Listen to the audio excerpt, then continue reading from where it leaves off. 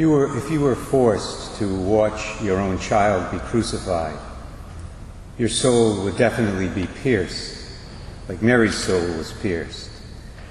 The encounter with evil that you'd have on that occasion would be powerful for sure, might even be overwhelming. But as bad as it would be, my brothers and sisters, I don't think it would equal the experience that Mary had on Good Friday at the foot of her son's cross. Her experience that day was in some sense unique. I say that because the holier you are, the more sensitive you are to the presence of evil. Perhaps you've never thought of that before, but it's true.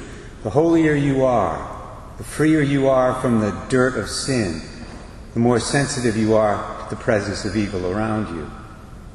I'll give you an example from the natural order. People who live in filthy homes, they don't realize how dirty dirt is. They become used to it.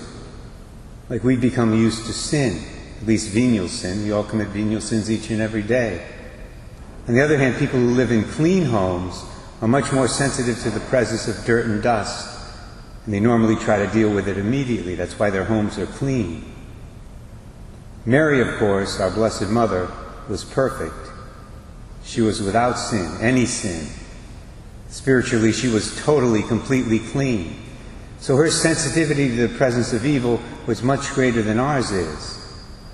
The sword she experienced at the foot of the cross was much bigger than the sword we, or even the great saints, would experience in similar circumstances. And that's incredible, is it not? Because we all know how devastating that suffering would be for us. Focus on this morning, on this Feast of Our Lady of Sorrows, to encourage all of us to go to Mary with our sufferings each and every day. No matter what the suffering is that we're dealing with, when we seek her help, she'll say to us, I understand. I understand your sorrow. I understand your pain. I've been where you are. Believe it or not, I've even been in a worse place. But when I was there, I never turned away from the Lord. I never rebelled against God. I never lost my faith. I persevered through the pain of the sword that pierced my soul. I will help you by my prayers and my motherly love to persevere through yours.